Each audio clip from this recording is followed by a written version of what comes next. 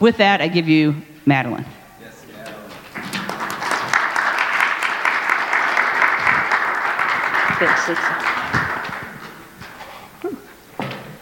Good morning. I am Madeline Cousins, aka Mad Dog, as my husband surprisingly informed all of you last week. So I think my husband Jim did a good job of telling our story last week.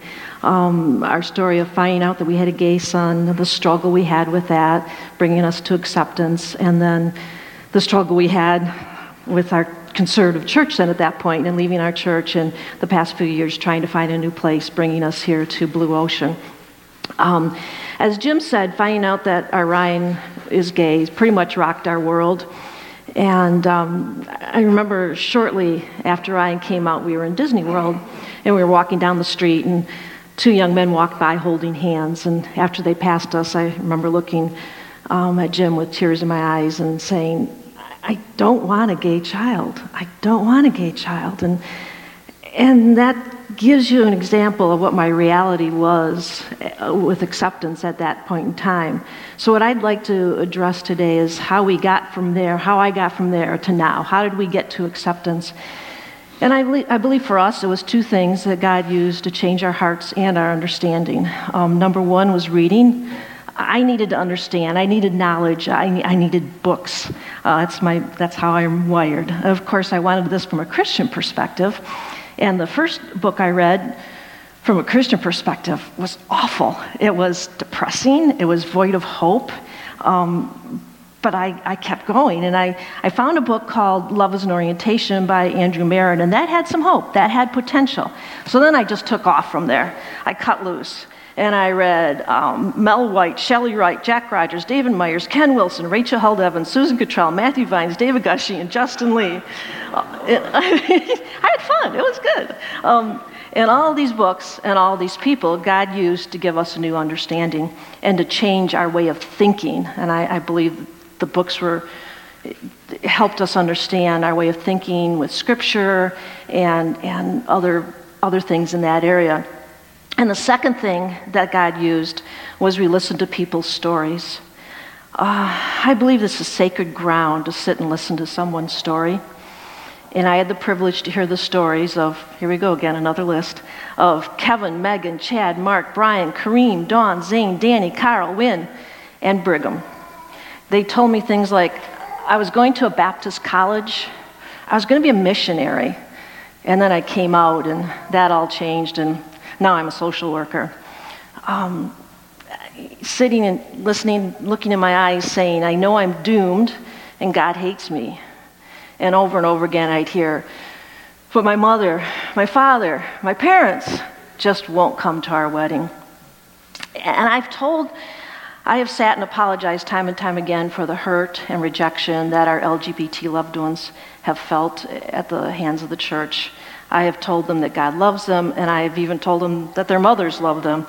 All these young people are looking for love and acceptance. And I'm so thankful that they trusted me with their stories. I learned so much from them. It is through them that I learned that people are what matters to God. It is people that God loves and celebrates. No one wants to be just tolerated. We all want to be accepted, loved, and celebrated. And celebrate we did on September 24th of 2016 in the mountains of Utah with Jimbo officiating when our son Ryan married his amazing husband Brigham, surrounded by family and friends that were there to celebrate them and the love that they share. Of course, lots of tears were shed, and how could they not with groom one's father officiating, or was he groom two? I don't know. I don't remember. We were now able to see what we couldn't see 6 years ago, and it was a beautiful sight to see. I remember standing on the side of the dance floor and watching our LGBT friends laughing and dancing and having a good time, and I specifically remember standing there and thinking, who wouldn't want a gay child? Who wouldn't want a gay child? What a transformation. I had come full circle, and God had tenderized my heart in ways that I would have never imagined, and I am so thankful for that. And to end with, the celebration continues. Ryan and Brig have a healthy marriage and a great relationship, and by a surrogate. They are expecting a grandchild in June, and we're so excited. We're so excited and happy for them, and can't wait to experience the joy that this new little person is going to bring into our family. Thank you for listening, and thank you to Emily and Ken and all of you at Blue Ocean for making this a safe place where we are all accepted, loved, and celebrated. Thank you.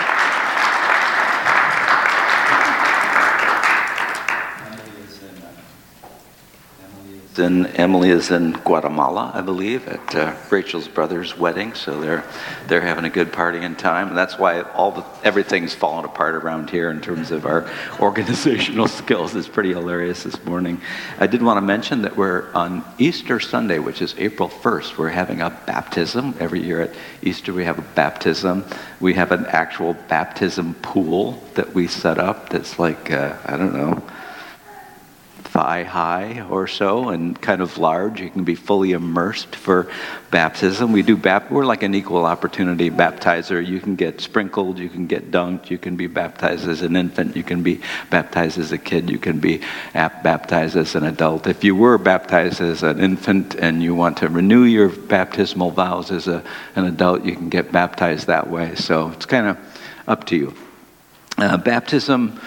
Baptism's like the celebration of a struggle for freedom. So, the image of going into water comes from the story of the people of Israel in bondage in Egypt, going through the Red Sea and coming up to this like dangerous body of water and being chased by malevolent forces and kind of, gathering up their nerve and plunging into the water and finding that God is with them in the water and provides safe passage. And the people of Israel, moving into the promised land, they had to go through the Jordan River. Jesus was baptized in the Jordan River. So it's a celebration of that kind of the struggle that you guys went through to come to a point of freedom yourselves and responding to your son. You had to like dive in, and so baptism is a way for us to signify that. So if you'd like to be baptized, let us know and we'll get you all squared away and give you more details.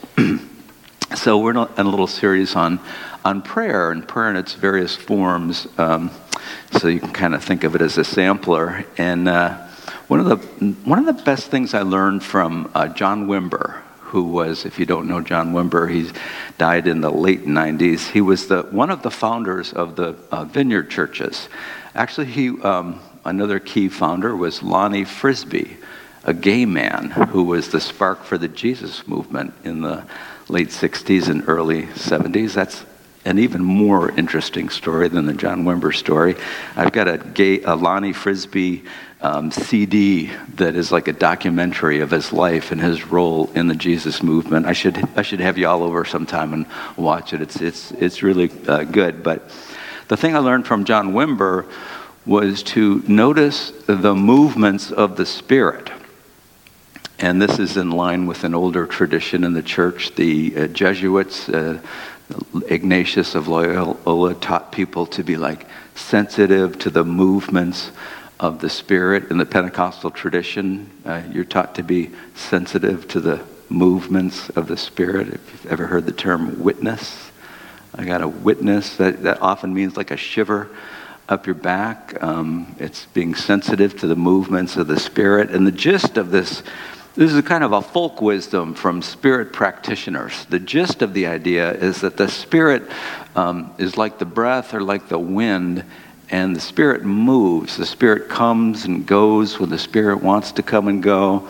And there's a way to sense the movement of the Spirit, like you might notice a breeze, a gentle breeze, by first hearing the rustling of the leaves in the tree. There are different like subtle signs. So Wimber taught people to be sensitive to certain physical sensations, tingling, the shiver, the classic Pentecostal shiver, the feeling you get when a cat comes to the back of your legs and purrs, and you get that, ooh, that felt good. And so there's all these different ways of being sensitive to the Spirit. Jesus, in the Gospels, it is reported that he was moved with compassion But the Greek that is translated moved with compassion is a much more physical word. It means stirred in the gut. I think it's splenectomai, and it's the root of our English word spleen. So Jesus would get moved in the gut, and he took this as the Spirit moving in him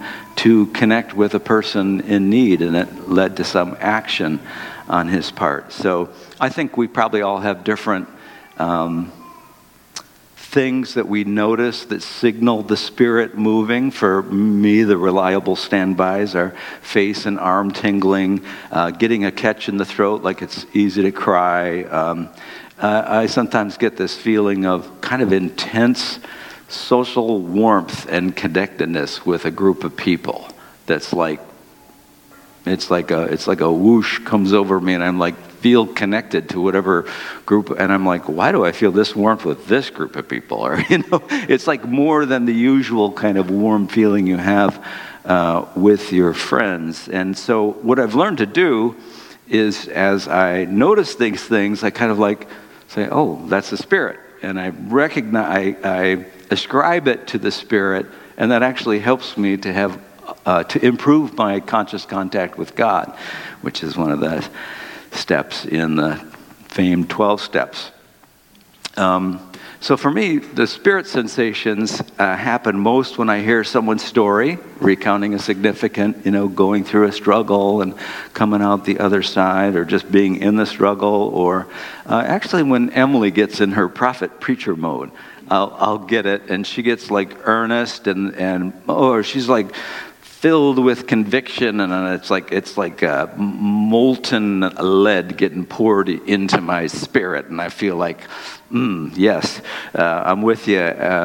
When we're singing together is a very common time when I get the Spirit sensations. So I went and saw Ladysmith Black Mambazo at the Ark on Tuesday night. It's an a cappella group from South Africa, and it was less than a performance than like an open door into a culture that sings and dances for comfort and strength and resistance and inspiration and pleasure. And I was getting the Spirit sensations in the Ark.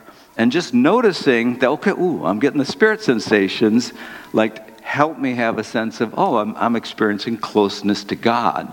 And that awareness actually improves your conscious contact with God. So I understand that what I'm describing only sounds odd in a mostly Anglo, Western European, North American cultural setting that is slightly embarrassed or dubious about human beings being spiritual beings. This goes back to the Reformation, where the Reformers kind of got suspicious of spiritual experience, and a lot of us have inherited that suspicion down to this day. Every other culture, what I was just saying, every other culture would be like, duh, of course. Like, you're taking these people's good time to talk about this stuff, in a church service. I mean, where are these people that you have to say these sorts of things? They pay you for this? This kind of like. So what I want to suggest today is that we could all improve our conscious contact with God if we were more attentive to this subtle Spirit sensations in the context of singing in particular. So singing is not like worship, warm-up, or filler. It's more like a main course of Christian worship. By far the most used book in the Bible, if not the most read or the most revered, the most used book of the Bible, bar none, is the book of Psalms. And all we have in the Psalms is a written text, but it's lyrics to a song. To songs, 150 songs, and there are weird little notations like Selah, that means like pause, and to the tune of so-and-so, then we don't know what the tune is, but so it's really like an artifact, a written artifact of this living tradition of communal singing. The prominence of the Psalms in actually all the Abrahamic faith traditions, Jesus quotes the Psalms more than any other book of the Bible is evidence, I think, that song or singing is a primary means of improving our conscious contact with God. So, the terms, people talk about meta talk. Meta talk is when you're talking about the thing that you're doing. So if I gave a sermon about a sermon, it would be meta talk. And we actually use meta talk to enhance our experience of the beautiful, right? So if you're at the Grand Canyon, you want someone around that you can talk about your responses to seeing the Grand Canyon. I've talked to strangers at times when I'm seeing something amazing or whatever. Lisa had to tell us today about this being her 12th anniversary. That's meta talk. It was like the pleasure of her remembering it was amplified by her talking about it and sharing it with us. So. Sex therapists will tell you, lovers, to talk about sex before, during, and after sex to improve the sex. So this is like meta talk. It's important. The Psalms are like that with singing. So the Psalms sing about singing a lot. And there's a lot of lines in the Psalm that are that kind of meta talk. Sing to the Lord a new song. Sing to the Lord all the whole earth. I will sing of your love forever. A favorite of mine is singing about singing line in the Psalms is from Psalm 68. He leads out the prisoners with singing. I think about Paul in jail, and maybe he was singing Psalm 68 when the earthquake happened and the prison doors opened, and of course Paul, being kind of a feisty guy, he didn't just leave. He insisted the mayor come to apologize for false arrest. And but anyway, so if you were here last Sunday, I was trying to think, well, when did I feel this last? This is as I'm preparing the sermon. I said, I had my singing spirit sensations when we sang all the poor and powerless, all the lost and lonely. I think the chorus goes, we will sing out hallelujah, we will shout out hallelujah. It's got kind of a Leonard Cohen, vibe to it, that song. You might recall that Jimbo, this is really stuck. You've done something terrible by giving us those nicknames. But Jim told his story of being released from a kind of religious bondage. Madeline gave her side of that story. Adult son comes out, had to fight through this religiously mediated prejudice against LGBTQ people. Their beloved Great If You're Straight church surrounded them with disapproval for their support of their son. And then Madeline and Jim just was like, actually, that's not okay. And they left that church. It was a painful loss to leave a church of 30, 34, 35 years. A lot of deep friendships tend to evaporate sometimes, but the painful loss is actually the cost of a freedom struggle. So this is just the way freedom struggles unfold. So Jim told a story. I could identify with it. I had been under that same bondage as a pastor, overriding the intuitions of my heart in deference to the constraints of my tradition and its enforcement mechanisms. And, until I saw that tradition was a form of what Jesus condemned. When he said, you disregard the command of God, like love your neighbor as yourself, in order to uphold the traditions of men. In fact, I love this. In fact, you are quite adept at setting aside God's command so that you may keep your own tradition. I like sarcastic Jesus when he's, it's like, in fact, you are adept. You're really good at setting aside the command of God to keep your own tradition. See, most freedom movements are a struggle. I'm trying to explain why I had the feeling I had during the song. So this is all related, please. Most freedom movements are a struggle against the traditions of men that pervert our moral conscience. Making slavery okay, making child marriage okay, making ownership of women okay. And leaving or protesting or insisting on change always involves intense struggle. So singing that song, All the Poor and Powerless, all the weak and lonely, and singing it together with a group of people reminded me that, I wasn't alone in that struggle, that we have a company out in the wilderness. And you bet I was feeling the spirit sensations, and I was getting the catch in my throat, and I couldn't sing a half a verse or a whole verse, and it was good. The next song is "We Come Alive in the River," and I was like, oh my God, that was just, I love that song, and it was playing on the same theme of, coming to the river and being chased by the forces, and it's a scary river, and you dive in, but God's there in the river. You meet God in the turbulence of the river, and that's, so I got like, boom, it was like a double whammy for me last Sunday. So, some practicals on singing to improve conscious contact. First thing is that the prime power of singing as a spiritual practice is with others. And it's with others that a lot of this stuff happens. Of course, it does happen alone in the car and all that, but the prime power of singing as a spiritual practice is with others.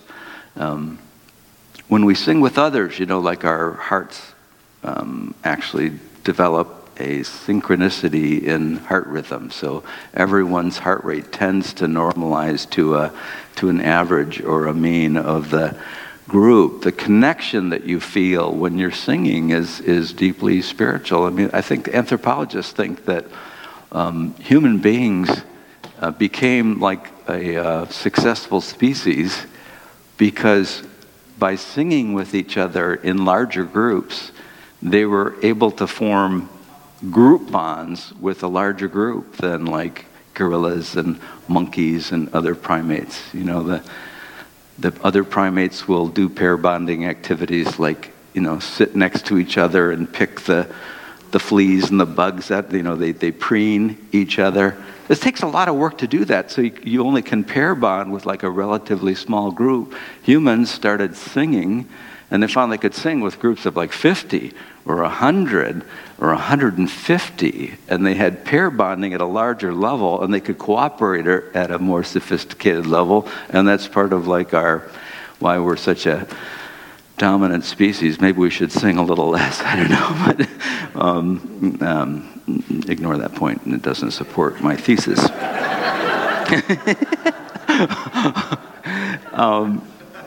But in our like Anglo culture, Anglo-dominant culture, we're kind of out of practice singing in groups. I mean, like, the national anthem is an almost impossible song to sing unless you're like trained to hit all those notes. And that's what the song that people sing in groups, right? If you're not part of a faith community, a church, when do you sing? You sing at birthday parties, and you sing the national anthem. We've got a national anthem that's hard to sing.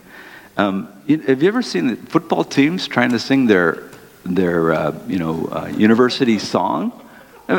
It's horrible. I mean, they're like there's no such thing as a key that ever emerges it's like, yeah, if you're not part of a church, it's like, it's not normal to sing with groups of people. But that's really abnormal, that it's not normal to sing with a group of people, because human beings have always been doing this for forever. We're the outliers in this cultural thing. So as a result of that, many of us have to struggle through culturally induced self-consciousness to participate in group singing. My theory is it's a little bit harder for men to join into group singing, because most men go through an adolescence where your octave, your singing, or your singing and your speaking voice changes, and you go down an octave. And there's 2 or 3 years where, adolescent boys are talking, and they're wondering which voice is going to come out, and it's, they're squeaking, and it's hard to like. I tried out for my middle school choir.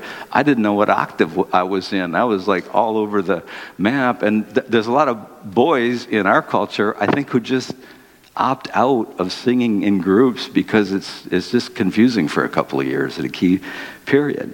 Or I just think of the effect of the professionalization of singing.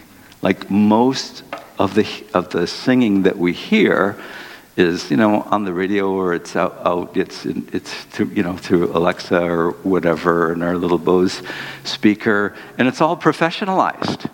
And it's like, my sister's a professional violinist, and she says people don't enjoy concerts as much because if you're a violinist, there's certainly little squeaks, and the strings make little noises that a great violinist can't keep them from making, and there are little pitch variations that even the best, but the professional recordings, they digitize all the pitch, so it's literally pitch perfect, and so everyone's kind of gotten this strange ideal of what great music should. I think of it like it's like, if being a woman in a modern culture, and all the images of women are like, first of all, they're models who are like live unhealthy lifestyles to attain a certain proportionality, and then there's all the the digitizing of the images themselves, and so you've got this impossible ideal, and that's a kind of oppression for women who get like self-critical about their bodies because of this. That's horrible. And that happens to us in singing. The manipulated ideal is the enemy of the real, and it affects us in many different ways. And I think it affects us in the area of singing with other people. So here's my communal singing recovery tips. Gently ignore your inner musical critic when you're singing with others in group. Don't gently be kind to your inner musical critic. Don't get into a big fight with him. It'll just amplify his voice in your head. We all have an inner musical critic. I'd love more black gospel music. We don't have what it takes to do great black gospel music. I hope that changes someday. I would kind of like more majestic hymns, because I was an Episcopalian as a kid, and the only times I felt like the woo-woo in that church was when the organ was really going, and it was big and all that, and like, oh gosh, we don't do that. So, you gotta kind of just gently ignore your inner critic. If I'm being too critical about worship, I console myself with the Rolling Stones tune, "You can't always get what you want." But if you try sometimes, you just might find you get what you need. And so that's all we need for worship. So when there are lyrics that annoy you, just pay them no mind. There are lyrics in the songs we sing that annoy me, and I just pay them no mind. That's the beautiful thing about lyrics. They move on. You're not stuck. You're not stuck in them. It's totally fine to just say, oh no, Don't be self-critical about your singing. So the beauty of group singing, especially with a band and amplification, is all of our vocal imperfections get absorbed by the group. It's kind of like dirt. It's just like dirt takes care of things, We want to clear kind of murky, dirty water. You pour it through sand, and it just kind of absorbs the dirt, and it's fine. It works out. That's the beauty of singing in a group. I remember one time I was singing behind a guy who was like from U of M School of Music. Oh, I remember his name. This is like from the 1980s.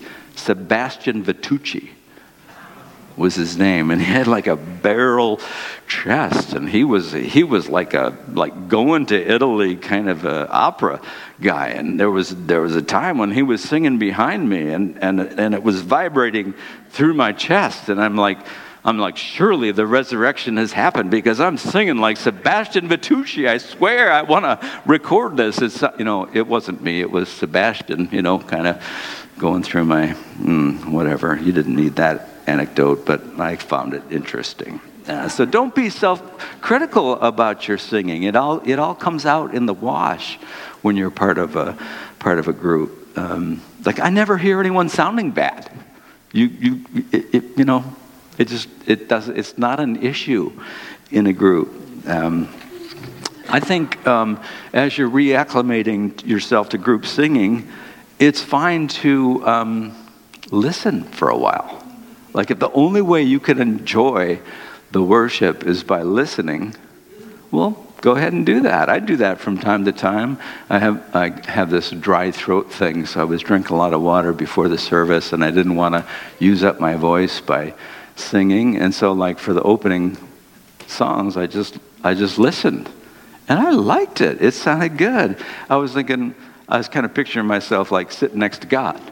We were listening to the worship together, and it was like a different take on the worship. I just wanted to say, you all sounded really good this morning, and I was able to hear it and appreciate it, and for me, that was a kind of worship. So you might try that sometime. If we all do it, it won't work.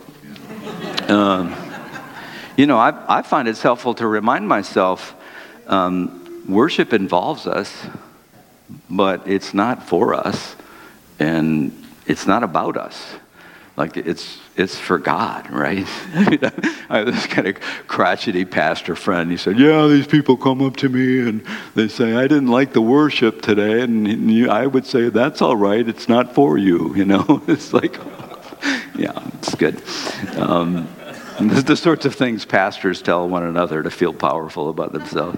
But I think of it this way. It's like in relation to God, we're all preschoolers. And we're doing art projects together. And, construction paper and crayons and Elmer's glue and glitter. We got it all on a table. And we're making our pictures, and we're taking them home to show mom and dad, or mom and mom, or dad and mom, or dad, or Aunt Ethel, or grandma, or whoever will appreciate them. So that's worship. Yes, it's America. We can criticize our worship ad nauseum. At the staff level, we talk about, how's the sound doing? And is this song working? Or is that prayer working? But that's just the container. That's the blah, blah, blah. The worship is the worship, whatever the container is. And so just engage the worship without the little inner critic, Using your inner critic to engage in worship is like telling the preschoolers their artwork is lame. Like, it's not the point of the artwork. It's for God. In worship, we're celebrating our smallness in the vast universe. We're little fishies swimming in the ocean of God's love. And smallness is an advantage in that situation. Now, smallness doesn't mean insignificance. It just means smallness. So to engage worship, we got to dial down our expertise. Leave your cool in the cooler when you come for worship. Like the bass player can be cool for all of us in the worship band. Like Cassie and Ronnie can be cool for all of us, but we can just project all our amazing coolness on them. They could carry the burden of it for us. I think our bass players are particularly cool. But leave your cool in the cooler when you come to worship, and you'll experience God more in the process of singing this song. So I'm done. That was an interesting sermon, wasn't it? It was like a free flow, interesting sermon. I'm like, where did that sermon come from? But it's stuff I've always wanted to say, so I got a chance to say it. We're going to have a little meditation time. And we'll do this for 2 or 3 minutes. You can kind of get yourself comfortable, relax. You're free to participate or not in the meditation time. We try to have it relatively quiet in the place, but it doesn't have to be absolutely silent. And I thought it would just be good to, I'll read over a couple of times the Embracing Your Littleness Psalm, which is Psalm 131. It goes like this. I'm using the Robert Alter translation. He's like the Hebrew scholar guy that does really good translations. I'll read it, maybe comment a little bit, and then read it again so you can absorb it. Lord, it's a short one, by the way. Lord, my heart has not been haughty, nor have my eyes looked too high, nor have I striven for great things, nor for things too wondrous for me. But I have calmed and contented myself like a weaned babe on its mother. Like a weaned babe, I am with myself. A weaned child has learned to kind of comfort itself. That's an interesting image, isn't it? As a baby who's old enough to be weaned, I've learned to comfort myself. And in that state of having comforted myself and calmed myself, I am with myself and I am on my mother. That's a really interesting, subtle image. And then, wait, O Israel, for the Lord, now and forever. So this is the communal sense of the psalmist. The psalmist is never just thinking of himself as an individual. The singing was always done with other people. And the psalmist here is talking to himself as a member of a bigger community. Wait, O Israel, for the Lord now and forevermore. In our littleness, we have to wait for things. We don't get to control everything, so we have to wait. So I'll read it over a couple of times. Lord, my heart has not been haughty, nor have my eyes looked too high, nor have I striven for great things, nor for things too wondrous for me. But I have calmed and contented myself like a weaned babe on its mother. Like a weaned babe, I am with myself. Wait, O Israel, for the Lord, now and forevermore. Just sit with that for about 30 seconds. I'll read it again.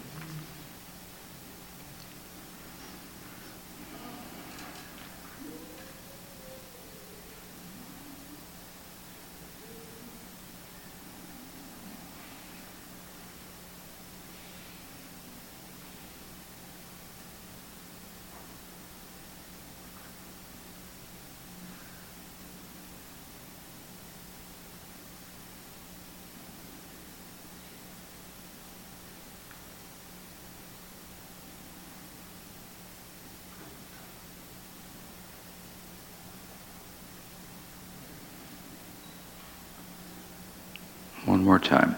Lord, my heart has not been haughty, nor have my eyes looked too high, nor have I striven for great things, nor for things too wondrous for me.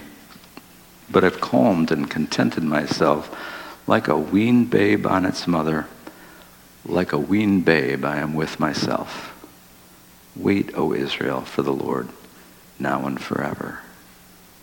And sit with that for another 30 seconds.